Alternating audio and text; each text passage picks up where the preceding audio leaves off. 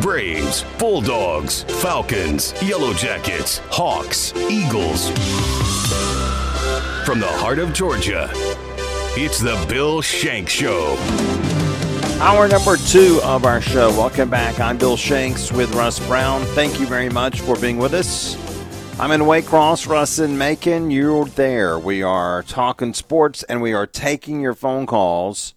Let's open up the phone lines now. Area code 478-646-3776. That is 646-ESPN, area code 478. We'd love to hear your thoughts on what we've been talking about here. More thoughts on the changes in Major League Baseball, your thoughts on how that's going to go, anything you like or don't like, or do you like our suggestion about the later innings and how that could go? So we would love to hear your thoughts about that, your thoughts on the Braves' fifth starter competition. Should you worry about Ian Anderson, or are the Braves in good hands with Bryce Elder and others? You've got that to talk about. Of course, we can talk about the Hawks and Quinn Snyder. He'll coach his second game for Atlanta next week, and we look forward to that, or tomorrow night, I should say. We look forward to that. You can talk about the Jalen Carter stuff and what's going on with him, obviously, and the horrible circumstances that are going on in Athens for just a story that is not going to go away anytime soon, that's for sure. And we have, obviously, every time you talk about it, think about it. I tell you, I after the show yesterday, I was actually kind of driving around a little bit, just kind of thinking about it. I mean, it's just so difficult and so hard to grasp thought process about other topics besides the event itself. We're a sports show, so we have an obligation to continue to talk about the sports angle of this, and it would be different if Jalen Carter were not in the NFL draft and the combine was not this week. The timing, obviously, is very difficult because we do have to talk about football with him. We do have to talk about the impact of football with him.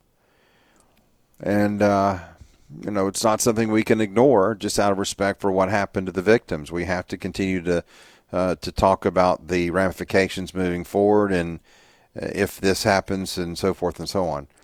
It's difficult. It's very difficult because you're talking football and you know two people that were involved in that situation are no longer with us.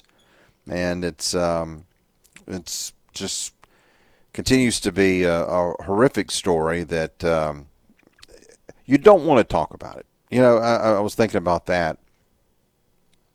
I don't want to talk about that. I want to talk about sports with all due respect. I mean, I want to, this is what we do. We talk about sports all the time, and it's such a horrible topic. You don't want to get bogged down in it out of respect, even to them. Life goes on. I remember hearing my great-grandmother, who lived here in Waycross. She died in 1968, and she had one son die in 1941, a motorcycle accident here in Waycross. 1941, right before the war started, right before they bombed Pearl Harbor, Fred Westbury, he was killed on a motorcycle. He was a motorcycle freak, and he got killed. And then 24 years later or so, her other son died of cancer. So when she died in 1968, her two sons had died, and her two daughters were left.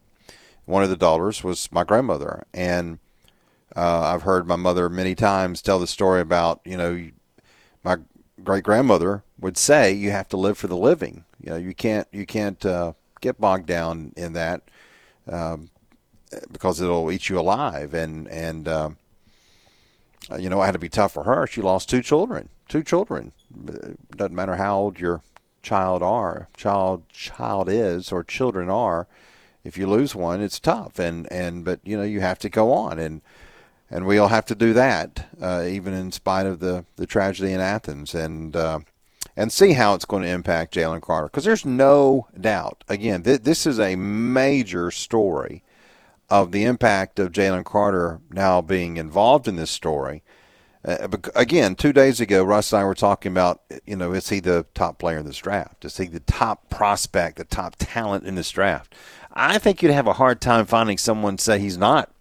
So when you're dealing with someone of that magnitude who is rated that high and thought of that high, and now he is being thrown into this situation, one way or the other, it's just a challenge. It's a very challenging situation, and even his presence in Indianapolis, I think some people have wondered if he should be there. Well, I mean, he can't go home and just sulk that he's been obviously arrested. He was booked and arrested, and the charges were filed, but he has to continue on. And, he had a statement yesterday, and I tell you, that is the one thing.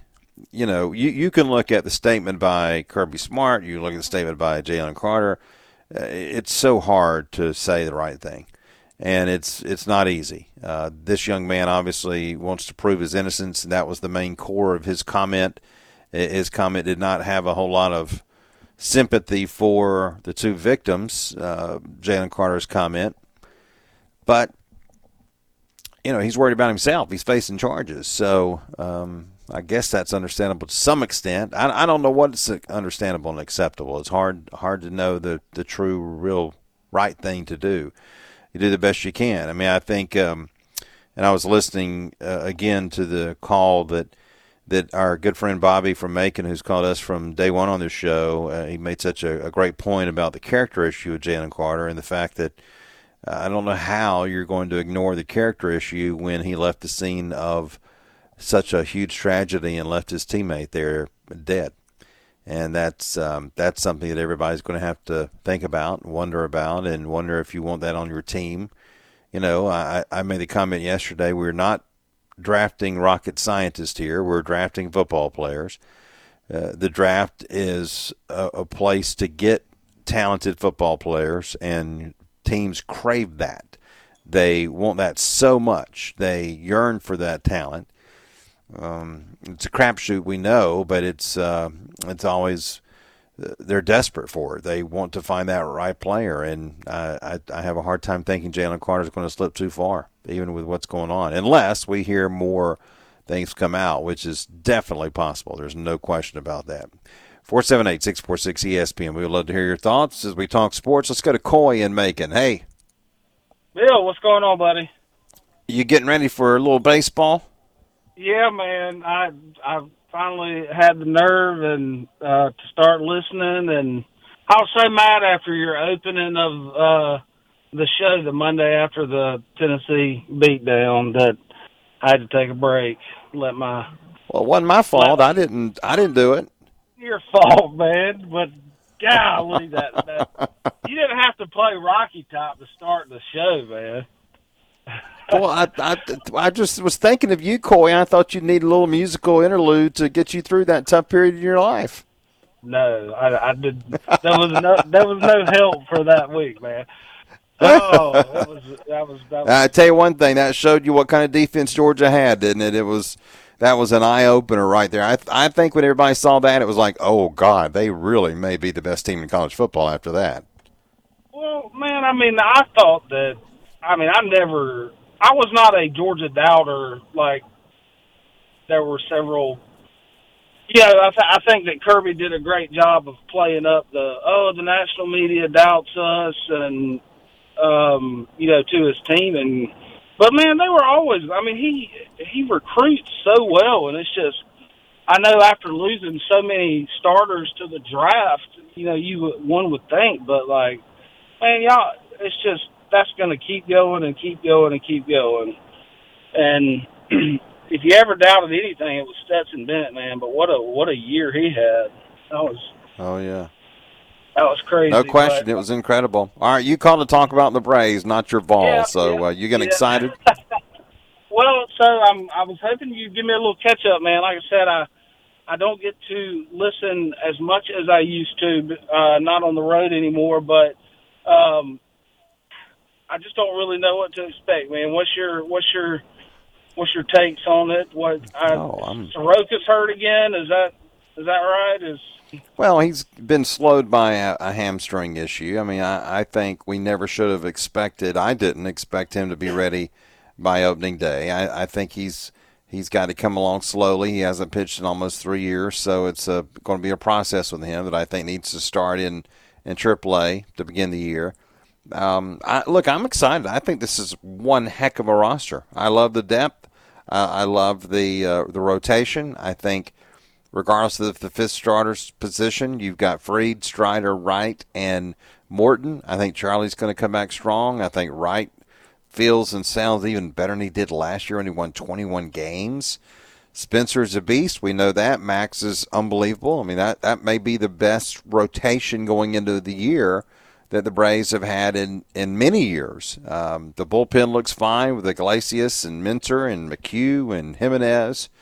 Dylan Lee, I think it's a strong and solid bullpen. Nick Anderson had a good performance yesterday. And look, the lineup looks great. We don't know, obviously, about left field yet, but I think the rest of the lineup, in whatever form it's going to have, is going to be extremely strong. I mean, I think this is one of the best rosters in Major League Baseball going into the year.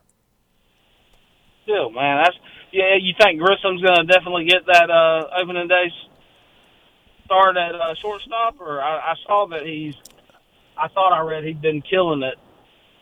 Yeah, he's been really good. He's hitting over 500 so far. I mean, it's early on, but yeah, I think he'll get it. I do. I'm optimistic that he's going to get the job. I believe in the kid, and I think he's going to erase any doubt of the worries that they have. They just don't want him to cost them games defensively. And Coy, I just believe he's in time going to get better. Hopefully he'll be as good one day as Dansby or close to it. And I think the continued work with Ron Washington is what's going to be the key for that young man. And you know how Ron Washington is. He's going to work that kid every single day. Yeah, man. Ron Washington is great. I feel like that's been one of the key moves that we had. And, I'm surprised. Well, I know that the other teams have shown interest in him being a head coach again, but us being able to hold on to him, I think, Well, it's 70, so, I mean, my God, people can't be a president at 80 and expect someone 70 to be a manager. This is true. I didn't realize he was that old, man. I didn't know that he was. I shouldn't say that old. I mean, but, 70's got to be in the 60s. Well, I mean, the only person that's over 70 right now is Dusty managing the game. Well, is Bruce Bochy now being back? I don't think he's 70. I mean, Snit's 67. So, seems like there's one. Well, no, La Russa was like 95, and he quit after last year. So, I think Dusty's the only one over 70 now. Yeah. Well, hey, I have one more question for you. So yesterday I actually turned it on, and I caught the end of a segment. It sounded like y'all were talking about front office and money. You were talking about maybe the loss in revenue or not getting the extra revenue from the playoffs, but I didn't catch enough to really understand what you were saying. What was that about? Are we in good financial shape? Or no, it's great financial shape. The only thing that changed from 2021 really to 2022, and I made this note for today if it did come up.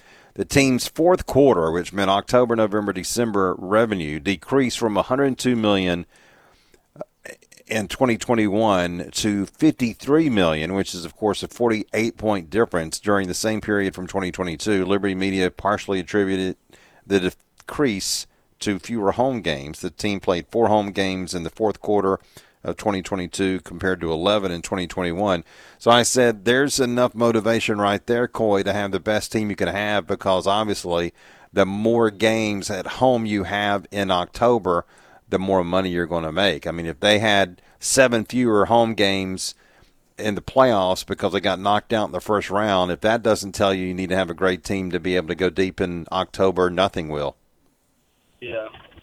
Okay. That's what that was the tail end of it I caught, and I thought that was the point that you were making, but just wanted to make sure there wasn't any update on the TV deal. Or I saw, at one point where Bally was maybe going bankrupt, or something Yeah, like that? I think we're kind of waiting on that. Major League Baseball has made the arrangements, I think, to take over in case they do go bankrupt, and I think that's going to happen. I don't know how it's all going to shake out. I mean, obviously, we're 4 weeks from opening day, so we've got to find out here soon. But Major League Baseball is going to have a plan. I have to give Rob Manfred credit for that, even though he's a DB, to have everything kind of in place in case those RSNs, regional sports networks, go bankrupt. I think Major League Baseball will slide in. I think they'll just regionalize MLB Network, and in the South, for example, I think MLB Network will become the Braves Network. Gotcha. Yep. Hey, Coy, take care of that little girl. Thank you. Yep. Appreciate it, man. Have a good one. All right, you too. We appreciate it. Jeremy in Memphis is next. Hey, Jeremy. Hey, Bill, I want to talk Braves and the Bulldogs. So, Okay. first of all, I got to talk about my boy Vaughn Grissom, man. He's already raking, dude. Raking. He's doing really well, isn't he? Man, yeah. And obviously I talked to him for 2 years before he got to Atlanta. But I remember last year when the Dansby talk was going on, and like, well, if we let Dansby walk, what are we going to do? Grissom's sitting in single A. There's no way he can replace him next year. We got to go sign somebody as a buffer between Swanson and Grissom. And look at what we got here, man. No buffer, Bill. Well, the blessing in disguise, I hate to say this, was Ozzy's injury that allowed, I think, Grissom to come up and to play second base for the Braves and to get a sneak peek at him. If they had not had that, I don't think there's any doubt they would have gone and gotten another shortstop, whether it would have been Elvis Andrus.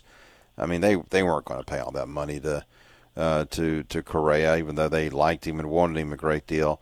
But, I love it, too, because – and I know you talked about him and we kept an eye on him and everything, but last year when all those national guys were talking about Anthony Volpe, whatever you pronounce his name, the big shortstop for the Yankees, and the other kid they've got, and all these shortstop prospects, and nobody was talking about Vaughn Grissom. It's like, why don't y'all talk about Vaughn Grissom a little bit? He's doing better even than those two Yankee prospects are. And then he came up and did fine offensively in the big leagues. It's like, what do you guys want if you're not looking at Vaughn Grissom? And all along, he just kept on hitting. Yeah, and when you look at like Dansby, so he's a career 255 hitter. He probably had, well, he didn't probably. He had his best year ever last year. And so the thing is, let the Cubs pay him all that money, because I think last year was a one-off. I'm not going to be terrible, but he did that 1 year, Bill, and still, even last year, he had almost 280. He's still 255 career hitter. Yeah. So go pay him all that money. But I think it's one of those contracts where they're going to look 3 or 4 years from now like, well, man, we're paying him all this money. He's not really producing for this contract. I don't think it'll be terrible, but I mean, I think they may have overpaid. So I'm happy to have Grissom, but I think we're going to save a ton of money. Now, the sad thing is we don't spend that money on other people when we got Grissom not making anything. But still, the point is, we're not tying all this money up in Dansby, because I think he's not going to live up to the contract. I don't think he was ever coming back, to be honest with you. I mean, I think Alex Anthopoulos knew that he was never coming back, and he was never going to give him anything close to it. He obviously he stays right around the area he's comfortable with. I never really was convinced that Alex was all in on Dansby Swanson. And look, I'm with you. I mean, I like and respect Dansby. Dansby will always be a hero. Anybody on the 2021 team will always be a hero when they come back to Atlanta. They'll always be a big part of that team. Just like, look, Tom Glavine, even going to that damn team in New York wearing that crappy orange and blue, didn't change the fact that he was a hero from 1995, and he won Game 6, and he was a big part of the Braves' success 30 years ago. There's nothing that's going to change that, even him going to the Mets. Dansby going to the Cubs, not going to change that. He's always going to be a local kid who played for the Braves and did very well. But, yeah, I mean, who in the hell would want to pay him $25 million? And the funny thing about it, Jeremy, is that the Cubs are in the last year of having to pay another former Brave, another hometown Brave player, a fortune. And now he's going to be probably the fourth outfielder for the Los Angeles Dodgers, and I'm talking about Jason Hayward. And I guess they didn't learn their lesson.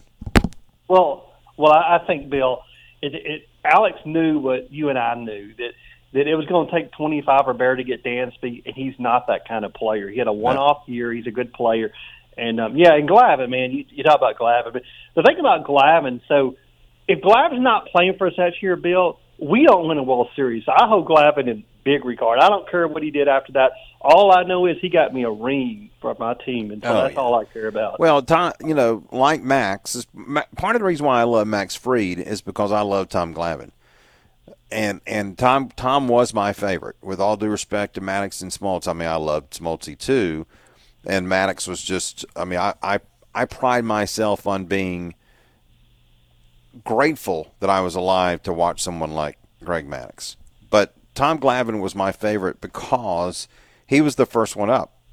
In August of 1987, he was the first one up to change from the Del Murphy era of Braves baseball to the winning era that started in 1991. Now, it took a couple of years. It took 3.5 years before Tom Glavine clicked and became a Cy Young winner, obviously, in 1991. But Tom was always my favorite, and I think Max represented to me that same kind of lefty pitcher that could come in and be your stud ace pitcher. And, I said earlier in the show, and I'll say it again, I don't think I know he was drafted by the Padres, but he was developed by the Atlanta Braves. I don't think the Braves have had a better pitcher come out of their farm system since John Smoltz and Tom Glavine. I mean, they traded for Timmy Hudson. I think right behind Max Fried is Tommy Hanson, who, God bless him. He was a great pitcher for the Braves for 4 years, and he was a really good pitcher for this team for 4 seasons. But I think Max has become even better, and he's the best. Well, those Braves teams in the 90s, Bill, I just love so much. I remember I used to go to St. Louis once or twice a year in the summertime back then. Did you? It's just right up the road from Memphis. And one time they were playing the Braves. I stayed there for the whole series. And me and our friends stayed at the same hotel as the Braves did. Oh, cool. I remember one time I got on the elevator. Jeff Blauser was on the elevator with me. I remember Javi Lopez talking to him in the lobby, and I saw the other players in the lobby and got to talk to them and throughout the weekend. And that was a team in the 90s, man, and I love those players. They were great. So, and look, we've got a team right now that I think is pretty close to that. I mean, they've got a great young catcher now with Sean Murphy. They've got a great first baseman with Matt Olson, a great third baseman with Austin Riley, second baseman who is still we can't forget about Ozzie. He's still a vital member of this team. Obviously, Vaughn coming up. We'll see what he is. And then Ronald and Harris. That's a hell of a group of players. I mean, there are plenty of teams in baseball that are very envious of what I just rolled off there. And to have Travis d'Arnaud also there, of course. And, sure, left field's a question. Shortstop's not a question for me. It's not. I'm confident in Vaughn Grissom, and I just hope that he does everything he can defensively to make Brian Snitker confident in him, because that's where it's going to be. It's going to be about the defense. It's not going to be about the bat. I don't think Snit has any reservation about that bat at all. It's whether or not he's going to be a problem in the field, and the more he shows he's not, the more he's going to play. But, man, I'm going to tell you, that's a hell of a lot. Just like the 90s lineup, and especially after they brought Chipper and Klesko up. I mean, there wasn't nobody in the game that had I don't give a damn about the Yankees. Give me a break. That Braves lineup with those suckers, with Klesko and Javi and Chipper, to go along with what you had in the early 90s, and then you get Fred McGriff, my God, that was unbelievable. I hate it, Bill. I don't like the Mets, but I hated the Yankees in the 90s because they were around, and I don't like them to this day because of just the 90s and stuff. But I remember I hated the Yankees in the 90s, because they were kind of the Braves' rival when it came to to win the World Series. Well, that 96, hopefully in 40 years before I depart this mortal coil, and they say, what are your regrets in life? I'm going to say my only regret is the Braves lost the World Series in 96. Absolutely. Same here. And then one thing on Georgia, man, I'm glad you said the start times, Phil, because I can't wait. I think I'm going to have to plug in the TCU and Ohio State game. I'm going to have to fire that up and watch that because I'm really missing some Georgia football. Now, I can't wait to see the quarterback matchup. I can't wait to see the line of scrimmage, and I can't wait to see the cornerbacks, who emerges from those freshmen at cornerback. So we got some battles, and even on other places on defense, but I can't wait for spring practice to start. Well, I'm with you, and I can't wait for the inside linebackers. I mean, I want to see if Wilson – well, I want to see what Jalen Walker, where they're going to put him. You know, are they going to let him try to replace Robert Beal on the other side? I want to see that. Obviously, you know, you're right. The quarterbacks, I had somebody tell me last night that he couldn't wait to see Everett, and I'm like, well, I can't wait to see him and Nyland Green. I still think of how I was when Nyland Green first joined the program and how I looked at his video and like, damn, he's really good. And so I think the competition on the other cornerback spot's going to be fierce. It's going to be really fun to watch that in spring practice. Running backs, I mean, look, Kenny Mack's gone. Who's going to step up? You know, who's going to be there? And, of course, when you got a quarterback competition, spring training, spring practice is always a lot of fun. So, no, it's going to be a real impactful camp, and can't wait to hear the stories coming out of there that leak out. And, of course, can't wait to watch the spring game on the 15th. Well, and the thing is, you know, you can talk about the quarterback being an important position in the line of scrimmage, but I think, Bill, one of the most underrated positions today as far as depth in college football is cornerback because so many teams throw the football. And I got my fingers crossed none of these quarterbacks transfer. We still got to lose 7 guys, but if we keep all these corners plus the guys coming in, Bill, I mean, we can roll out. If we have 1 or 2 injuries next year, we can roll out another top corner. And I love the fact that Kirby's building a lot of depth in the cornerback position because you need it against the Alabamas and the other teams that throw the ball around. So that's so important. I'm telling you, best thing that ever happened to this program was second 26. It made Kirby know what we needed to get in that secondary, and that's what he's gotten. He's gotten bigger, taller, athletic, and with all due respect, there ain't no Malcolm Parrish back there anymore. No. Well, let's get it started, man. In a week all right. man. Thank you, Jeremy. We appreciate it. We're going to take a break. We got the phone lines open, 478-646-ESPN. By the way, you can throw someone under the bus. I threw O.J. Simpson under the bus earlier. Supposedly, even after I did that, his head still stayed on. Back with more right after this.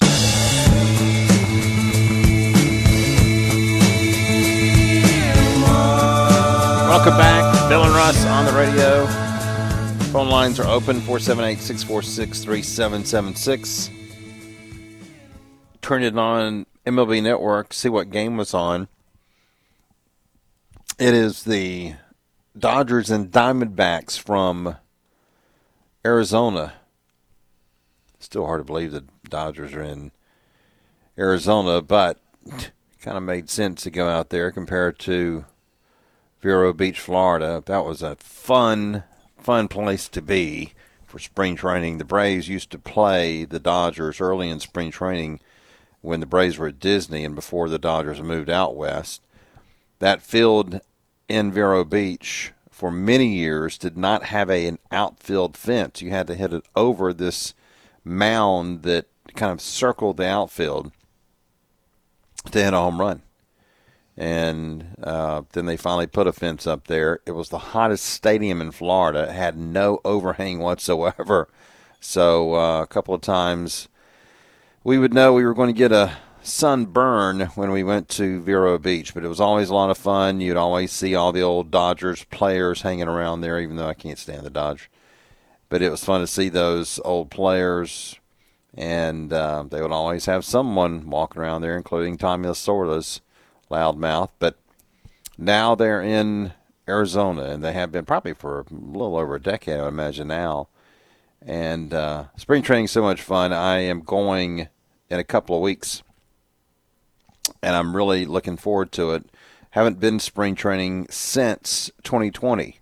I was there right before the pandemic, and I'll never forget the first time I really heard something was going on was I was traveling. It was the last day, full day I was there before I came back to Macon, which was probably about this time in March, early March, very early, because I was having 2 trips that year. I was going early, late February, early March, and then going back in late March.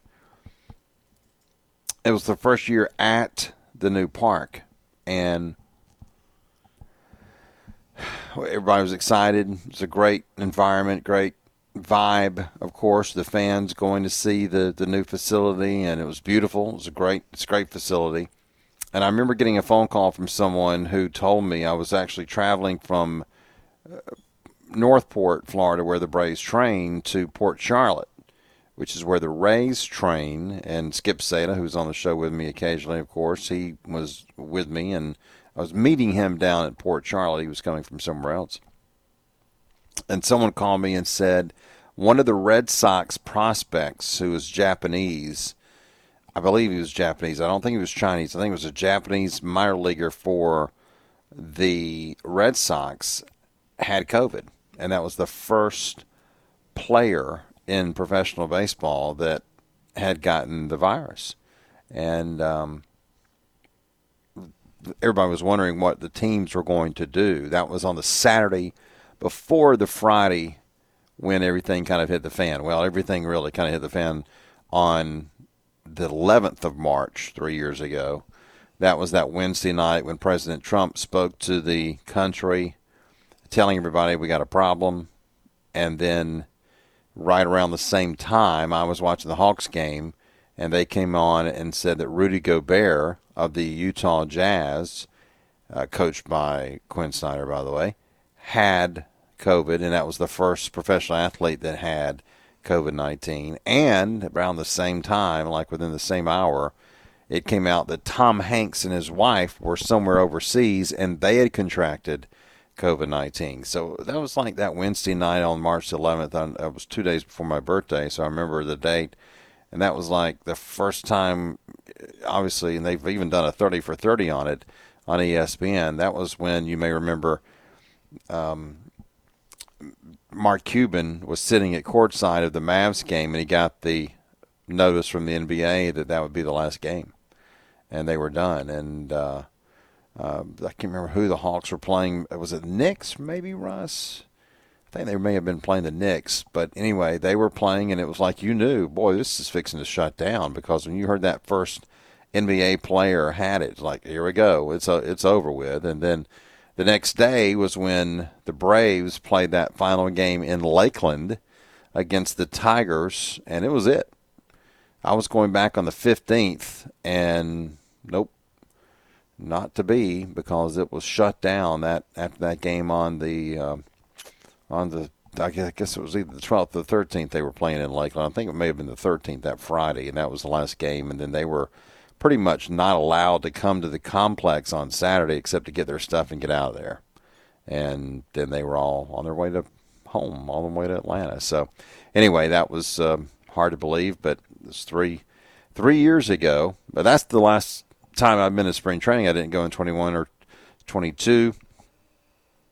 And so I'm looking forward to going at the end of this month to see a little spring training baseball, maybe do some interviews and do some shows from down there. We'll have a good time. Skipper will be with me again, and we will have a good time for sure. So spring training is a special time. It's always a lot of fun. Rick Flatford, our guest, who's usually here with us talking Falcons football, he may be on next week. He's actually in Arizona at spring training. He is going for 2 weeks, he said. He called me the other day, and he said, I'm headed back to Arizona to go see some spring training games. So he was all excited about that. And one day I would love to go to Arizona. I've never been out there because obviously I'm always with the Braves at spring training in Florida. But it would be great because all those complexes are pretty close, and that's a good experience if you love baseball. All right, back to the phones we go. Joe is in Warner Robins. Hello, Joe. Happy day. How are you guys? I'm doing well. How are you? Just wanted to give you a quick update. That Dodger facility in Vero Beach is called Dodger Town.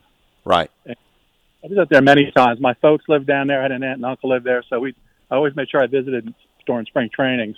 And remember, the last time I went down there, Ryan Klesko was a prospect or maybe a double-A player. And he was hitting in batting practice in the main stadium, the main field, and he was hitting them over the pine trees. He He was just hammering that day. It was kind of a real sign that you were in a different world when you went to Vero and you had no fence in the outfield, right? Yeah, I remember I surprised my aunt and uncle. They had a pretty sweet place on an inlet, and they had lime trees, lemon trees, and all this stuff. Oh yeah. So we cut some fresh fruit and made good use of them. Yep, absolutely. It was, even though it was the Dodgers, it was a fun place to go every year. Well, I went there when they only played the Braves. There you go. I made sure the Braves were in town. So, yeah, that little clubhouse snack bar place, but that was pretty cool in the middle of the area.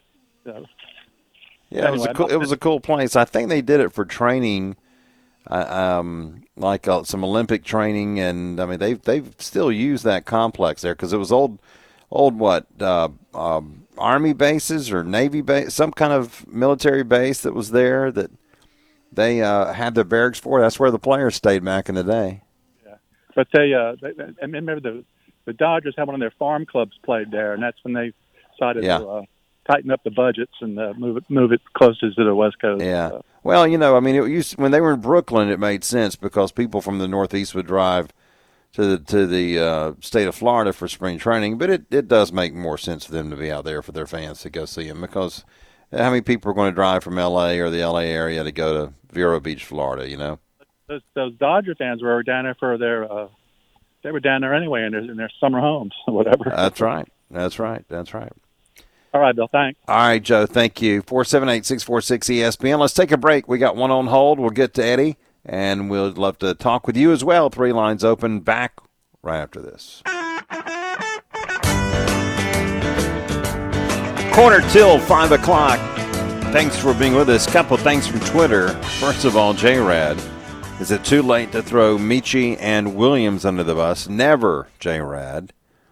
Also, the real Jim Shady says Arizona spring training is far superior to Florida. Proximity of ballparks plus consistent weather, very little rain. Recommend highly. Been several times. You can just use Phoenix as your hub with Sky Harbor Airport right there. Yeah, I'm definitely, that's I hate that term bucket list. I just want to live my life and not trying to cross off things before I die, for crying out loud. But that's something I want to do for sure, is go to Arizona spring training. Also, so we're going to start hearing these things from the combine now. Listen to this. Kalijah Kancey, a big kid, 6'1", 281 from Pittsburgh, ran the fastest 40-yard dash by someone who weighs 280 pounds or more since 2003 when he ran today a 4.67 40-yard dash. And by comparison, 9 years ago, another Pittsburgh defensive lineman by the name of Aaron Donald, who was 6 foot and 3/4, 285 pounds, 4 pounds heavier than Kancey, ran a 4.68. So there you go. All right, to the phones we go. Eddie in Ackworth is with us. Hello, how are you, sir? Hey, Bill, just laughing about J-Rad's daily Mechie and Williams tweet. It always cracks me up. Beautiful. It's beautiful. He'll never let him forget it. And speaking of other callers, this is one of my favorite times of the year because we don't have to listen to Ken from Cumming call your show and talk about his stupid Dodgers. True. Yeah.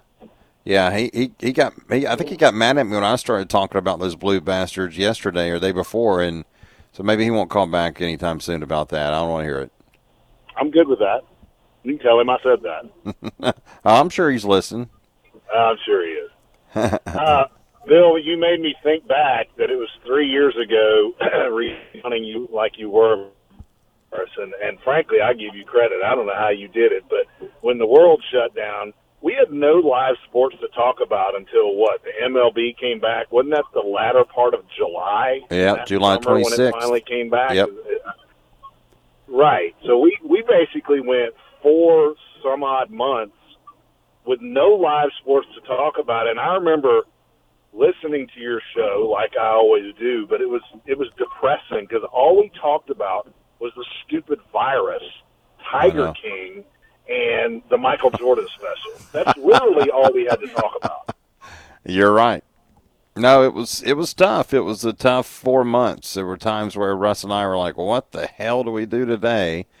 And we got through it, though, and did the best we could. And, we tried to be informative because we almost felt like we had a duty to be. But I had to stop after about a month of giving those numbers. I was getting depressed, Eddie. Yeah, I know. And what's weird to think about is that I was with you, we were all thinking, will sports ever come back? I mean, we were literally thinking ever. Yeah. At that time, because we didn't know. But I can remember thinking, all my buddies were saying that football ain't happening this year, and I was just like, you got to be kidding me. Sports is like over as we know it now, moving forward. So I'm glad we're not there anymore. That was a rough stretch back. It was awful. It was awful. It's you know what? I'm glad we survived it, because 1.1 million didn't, and but still, and everybody. I can't imagine no one not having any knowledge of someone who had it and died. I mean, I had a very good friend here in Macon, and then we had one of our guests, Sekou Smith, who was an NBA reporter, and we loved having Sekou on. He was a great guy. Just enjoyed having him on for years, and he died. And so, yeah, hard to believe 3 years, but next week will be the anniversary of it. Yeah, crazy. Well, you're reading that tweet that guy put out, his name escapes me, about the position players moving, like where they have to stay in a certain position so they're not playing in the wrong position, and then they move when the ball's hit. Do you really think that's doable? I don't see how I don't know. A second baseman can play shaded over and then move at the crack of the bat when Olsen hit one where he normally hits it, and the guy on the move make that play. I don't see how that's feasible, Bill. Well, I think the big thing is, okay, you got a lefty hitter up there. Do you have a shortstop in that regard?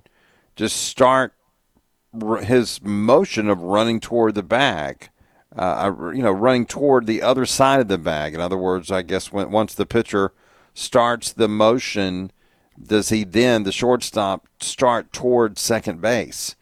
I don't know. I mean, that sounds like something they would legislate. So it's awfully weird. I mean, I still can't wait, and I need to ask this when I get down there, if not before. I just still think there's going to be some type of team that will go and say, okay, we can't put our third baseman over there. We're going to bring the right fielder up.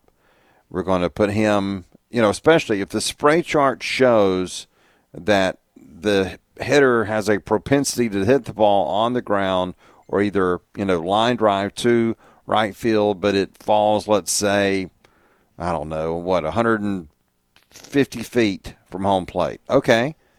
So that's where you would last year put your third baseman. He can't come over here now. He's got to have his feet on the dirt. He's got to be on that side of the back. So do you bring the right fielder up and almost say, well, high risk, high reward? Because if the batter pulls it down the line in the corner, the center fielder's got to run over and get the ball, or either the right fielder's got to turn around and go back on the ball. Or do you think, you know what, if I had my third baseman there, he'd catch that ball. I'm going to just move my right fielder in. I mean, it's going to be fun to see if things like that are in the strategy. Because you know what, if it is, they're not going to do it until April. Yeah. Two more things. I am one of those guys who does not care. Well, I mean, defense is important, don't get me wrong, but I'm so tired of the argument, well, Vaughn Grissom is not going to play the kind of defense that Dansby Swanson did. Okay. What is that going to – I mean, he's not going to commit an error every game. I just think it's ridiculous. And I will take Vaughn Grissom not striking out 1 million times over the course of the year versus what Dansby brought. When he was good, he was really good, but those were short stretches. The majority of the time, Dansby stunk at the plate. I'm sorry, He did, and that's a fact. Right now, Bill, with the stats that you've seen coming out of spring training, you had to start the season today. Who's your starting left fielder? Rosario. Oh, really? Not Pilar? No, because I still think that Pilar is going to be a very valuable piece off the bench. I mean, whether it's Ozuna or Rosario, I think Rosario really hadn't played too much this week. I don't know what the deal is there, but I mean, they say he's swinging the bat very well, and he says his vision is very good as well. So, I mean, Ozuna hadn't hit. He hadn't hit. So I still think they would prefer to have Pilar coming off the bench as like the defensive replacement for either one of them, Rosario or or Ozuna. But look, if Ozuna doesn't win that job, or if he's not on the roster, could Pilar get some at bats against lefty pitchers? Sure, he could. I think he could. But I think they're anxious to see Rosario, and so far the things I've read about Rosario are very good. Well, that's good. Now I will say, counter to what I just said, defensively, the left field position is much more important to me than shortstop, with your arm and corralling balls and all that. So I think that's key, and that's why I would have leaned towards Pilar right now. Well, and look, if Pilar still has the defensive ability that he had in years past, of course he's coming off a shoulder problem now, so we don't know what that arm's all about because we know what happened with Ozuna after he had a shoulder issue. But if Pilar is still that really, really good pitcher, I mean, sure, he could get some at-bats as the starting left fielder. He could. I mean, I don't want to leave him out, but I just think Rosario has a really good shot because they love Rosario. They loved Rosario even before he did what he did in 2021. They wanted to sign him before the 2021 season, and Cleveland gave him a little bit more money. So we'll see. I love Pilar, though, because, I mean, hey, look, if they wind up starting Pilar, I'm fine with that because of Pilar, Harris, Acuna outfield. Holy crap, Eddie. Yeah, well, I'm still rooting for Rosario because let's face it, he's still a cult hero in Atlanta. Sure, absolutely. We all want to see him bounce back after last year. Yeah, and if he can see, I don't see any reason why he won't do that because this guy's always been successful. He's never been a 212 hitter. He's been very good in his career. He had a great season in 2019, and I think he can do it again. I'm really rooting for him, and I'm rooting for Ozuna too. I am. I want Ozuna to do well. I hope he can. All right, Eddie, thank you. Thank you, Bill. 478-646-3776. We'd love to hear from you. Back with more sports talk. Throw someone under the bus for us as well. Back on the Bill Shanks Show.